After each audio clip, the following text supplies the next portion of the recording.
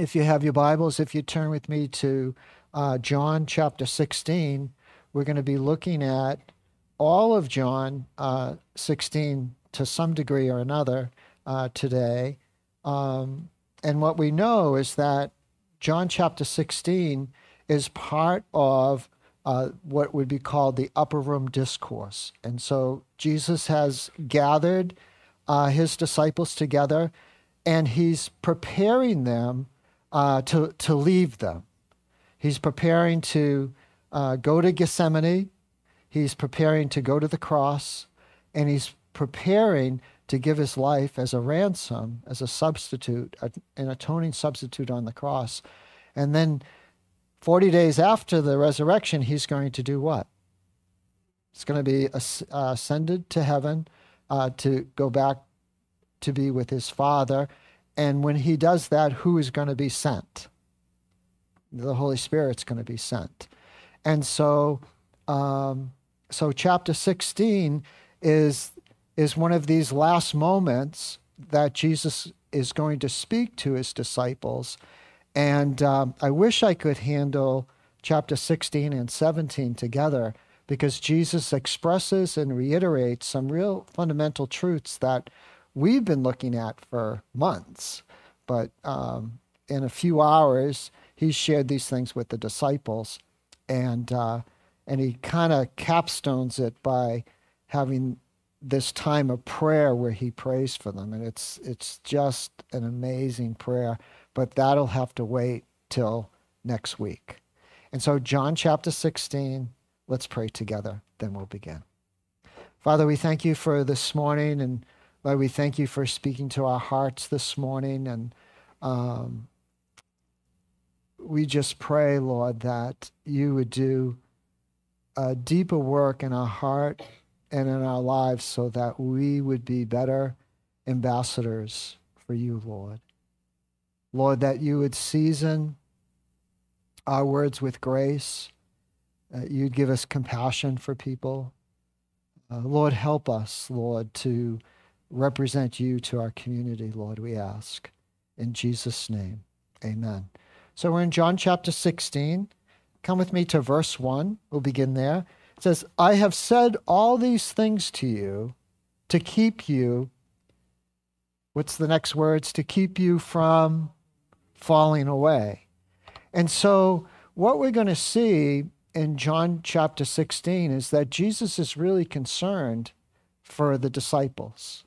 He's concerned because he knows all that they're going to face in the next few days. And so what Jesus comes, is that he talks to them again, like if you were looking at, I'll give you a hint, it's the same answers over and over again. And if you're in doubt, you can just use the Sunday school answer, which is only one word, Jesus, right? So the application to us when we look at these truths in John chapter 16 is to keep us from falling away. In other words, that we wouldn't become so discouraged, we wouldn't lose heart, we wouldn't wonder what's happening to us, but we would trust that God knows what we're facing in this day, in this time, and that he has equipped us to be able to walk through it. So let's look at the first one. And this is a topic that you and I, we've spent, I think, in some way or another since June talking about this. And so Jesus is going to reiterate it. He's going to tell his disciples again. And that thematically, we're going to find in verses 1 through 4. So John chapter 16, verse 1, I have said these things to you to keep you from falling away. Verse 2, they will put you out of the synagogues. In other words, that the disciples are going to be excommunicated from what they knew as their really only place of worship. They are going to be excommunicated from the company of people that they had shared life with, that's going to happen to them. Do we know it happens? The answer to that is, it's not Jesus, but the answer is yes, did happen to them. Come back to the text. They will put you out of the synagogues. Indeed, the hour is coming when whoever kills you will think he is offering service to God. Verse 3. And they will do these things because they have not known the Father, nor have they known me, Jesus. Verse 4. But I have said these things to you, that when their hour comes, you may remember that I told them to you. And so what we see in the text is Jesus is warning them of the coming persecution that's going to come into their life. And it's not going to come into their life because they are, say, obnoxious. And it's not going to come into their life because they're difficult people. The persecution that's going to come into their life is that they are going to begin preaching. So when we look at the book of Acts, and we look at Acts chapter 2 and Acts chapter 3 and Acts chapter 4, the disciples are going to start preaching about what? Jesus. That's the Sunday school answer, and that's correct. Thank you, Toby. So they're going to start teaching about Jesus, and more precisely, they're going to be teaching about the resurrection of Jesus Christ from the dead. And that is the flashpoint that's going to cause Peter and John to be brought before the Sanhedrin. It's going to cause Peter and John to be arrested. And ultimately, it's going to be the reason that all the disciples, with the exception of who? John, is going to be martyred for their faith. And so Jesus is warning them that this is going to come. Now, here's the tough part. How do we make application of this truth to us today? Well, the application of this truth to us today is that if we're an ambassador of Christ to our community, if we're, say, have a biblical worldview and, say, advocate for a biblical worldview, let's say, in our school systems, or let's say in our social circles, and we come advocating, say, a biblical worldview, what is most likely the result that's going to happen to us? Thank you. Rejection. People are going to say, well, that is for you. That shouldn't come to play in the public arena. Have you experienced that?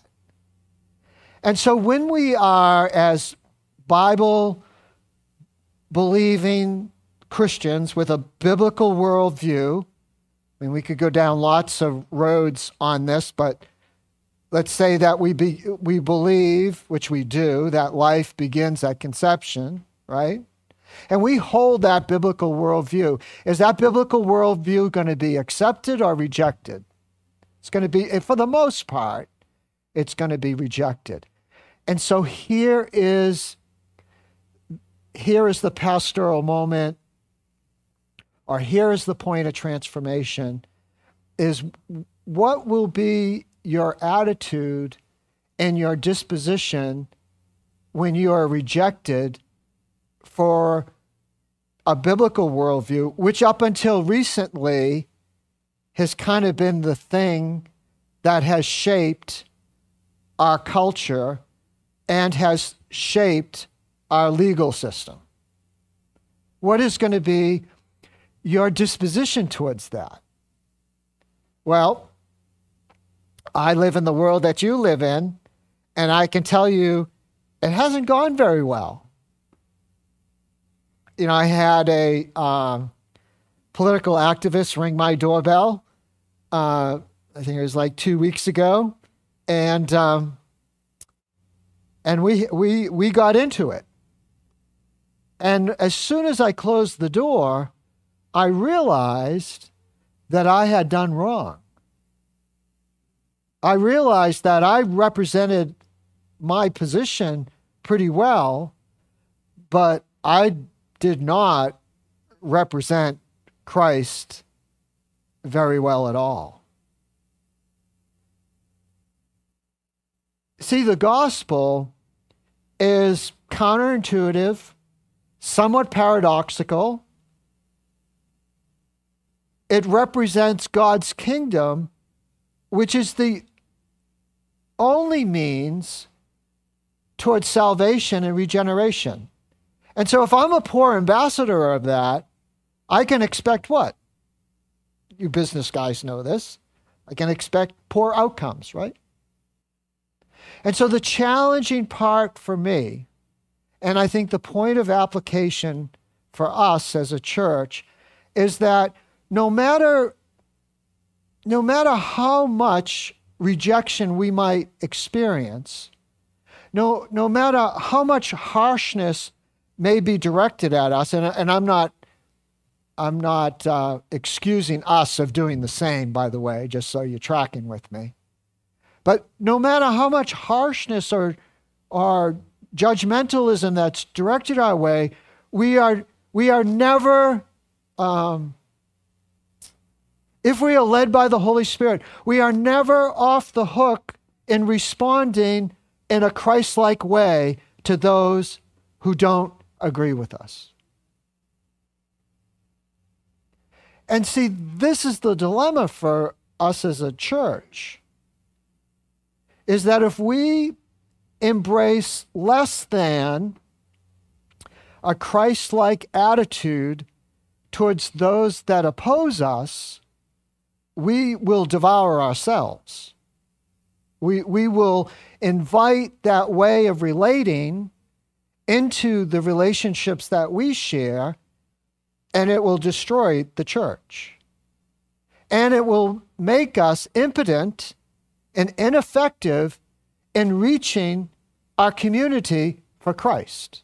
You tracking with me? Because that is our mission. We have no other mission other than to proclaim the gospel of Jesus Christ. And the early church understood this. So when in Bible times and during Roman times, infanticide was a common practice, especially if it was a girl.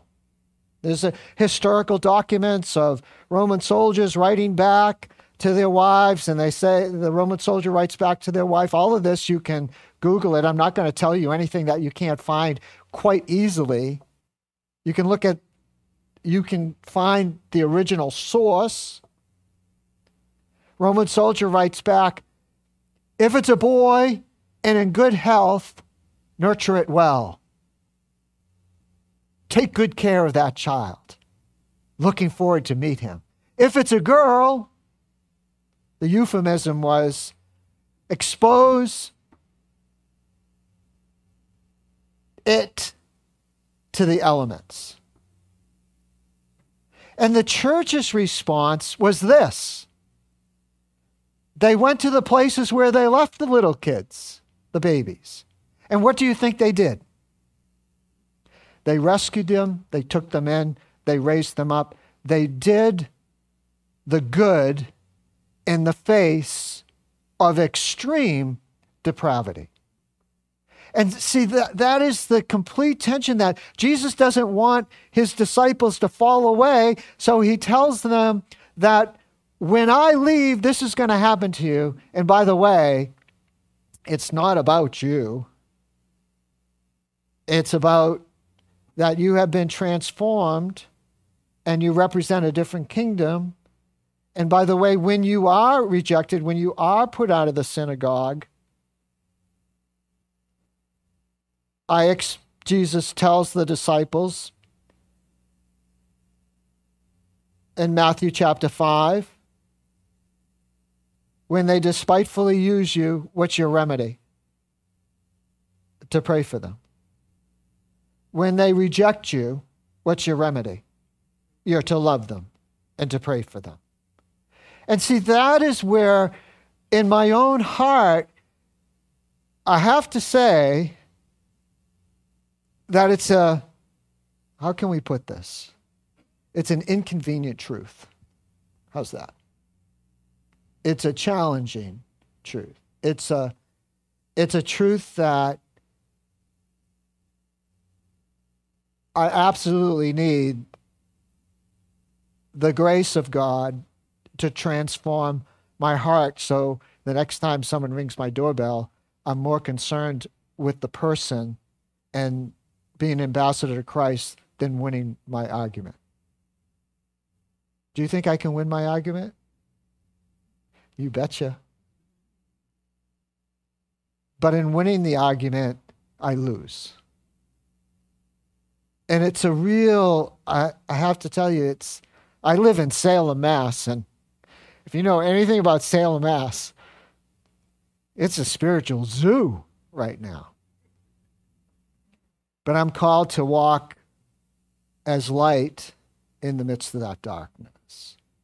That's your calling too. That's my calling. You could certainly look at Matthew chapter 5 to proof text everything and anything I have just said. But for the sake of like clarity, let's go to Romans chapter 12 for a minute. Are you good with that? All right, Romans chapter 12. And just see if this doesn't resonate with you about what we're called to be and to do in the midst of our culture today. Because that's really the application. The application is to take if someone has a better word for me, you can send me a text, but I think in all honesty, it's just completely uncomfortable and inconvenient to be Christ, like his ambassador to our culture today. But that's the point of growth for me, and that's the point where we can penetrate culture with the gospel. Look at Romans chapter 12 with me in verse 9 through the end of the chapter. I am reading from the ESV. It has a paragraph summary that reads, "Marks of the true Christian." Paul writes this, "Let love be genuine, abhor what is evil, hold fast to what is good. Love one another with brotherly affection, outdo one another showing honor. Do not be slothful in zeal, be fervent in spirit. Serve the Lord. Rejoice in hope, be patient in tribulation, be constant in prayer, contribute to the needs of the saints, and seek to show hospitality." Are we all good? Yeah. I wish he stopped there. If he stopped there, we'd be all good. But here's the call upon our life. Verse 14, "Bless those who persecute you. Bless and do not curse them." That's a hard truth. But that's the place where we earn, by grace, the ability to have an opportunity to speak into people's lives and tell them Christianity, it's not like all the loonies that are screaming in your face with a placard saying, "You're going to hell." You know those people, we see them. And how do our young people react to that? Those that are in college or in high school, when they're trying to express to their friends what Christianity is like. How do they do that? It's simply a great challenge.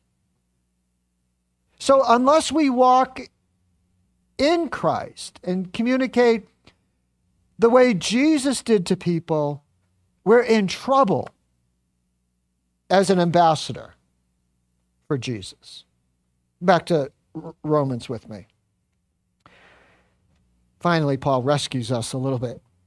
Rejoice with those who rejoice, weep with those who weep, live in harmony with one another.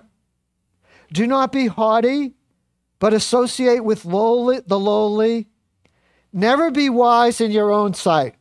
Wow, that's great. Thank you. I believe I can do that. And I think for the most part we can, until we get to the next verse.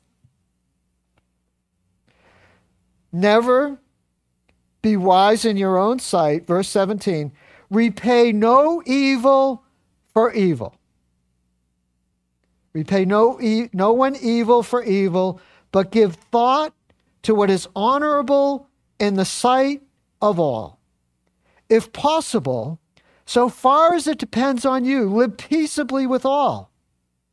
Beloved, never avenge yourself, but leave it to the wrath of God, for it is written, vengeance is mine, I will repay, says the Lord. To the contrary, if your enemy is hungry, do what? Feed him. If he is thirsty, give him something to drink. For by so doing, you will. Now this is difficult to understand in the English, but just think about heaping blessing on top of people, because I've seen this used as, "Oh, I would do that, Lord. I'll be glad to heap burning coals of fire upon their head." Can y'all say amen? If you didn't say amen, you're such a sinner. Because it's only when we become aware of our own sinfulness do we enter that place where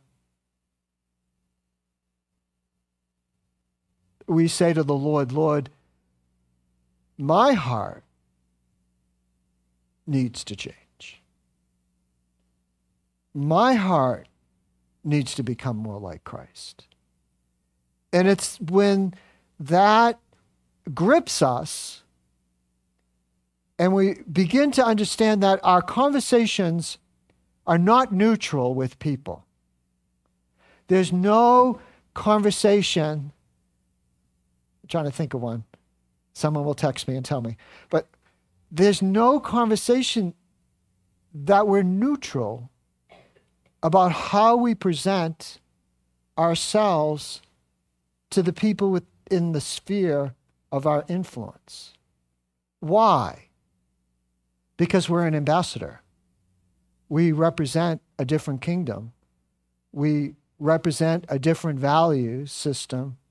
We represent ultimately a different outcome that we're praying for in people's lives.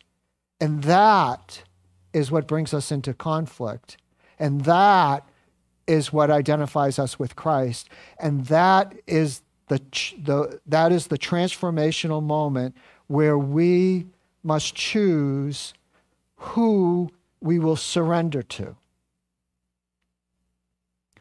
Will we surrender to our political ideology, whether that's Democrat or Republican? I'm not sure what Bernie Sanders is, but Green New Deal or something like that. Will we surrender to a political ideology? Will we surrender to our Irish heritage of always wanting to be right and knowing that we are right? Will we surrender to that? Or will we surrender that we serve a different kingdom and a different king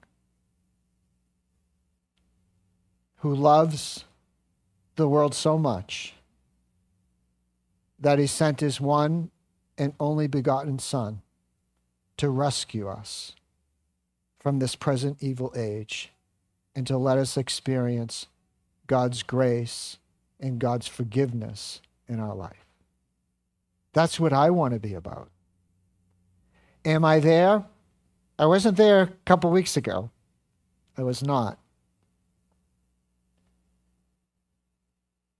And I know that the Lord will send another opportunity my way to grow and to step into the things. And you know why I know that? Because every time I teach on this, it happens. Do you really? You can teach on it, Conway, but will you walk in it? Will you walk in it yourself? Jesus is preparing his disciples.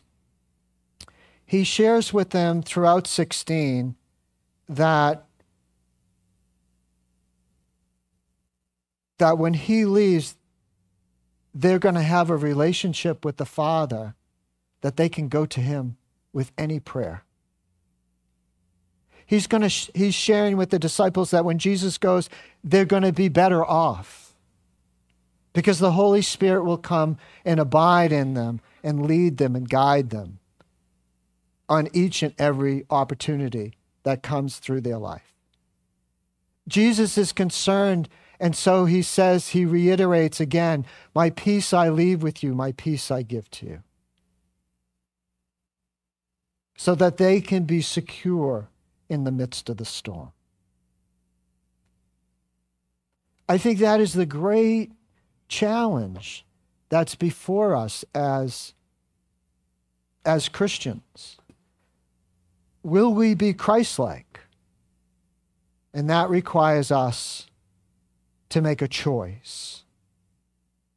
And the choice could be summed up in one word, and that one word is surrender. Will we surrender our life to Christ so that we could have eternal life? Will we surrender our political ideology, our desire to win an argument? Will we surrender our desire for revenge?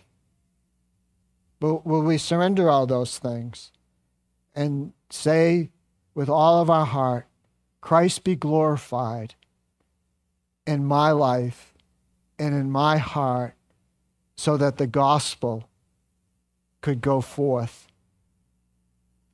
in our community? And oh, Jesus, would you save us as a church from ourselves? And that the grace that we have received from the Lord, we would dispense that into each other's hearts. That's the mission. There's no other mission. It's not about, and I know you're not here because there's a fancy stained glass window and a cross, and beautiful parking, unobstructed with no business trucks. I get it that you're here for something other than church. And so I assume that you're here for Jesus. And that's the call. That's the mission. That's how we're going to make a difference in our world. Say yes.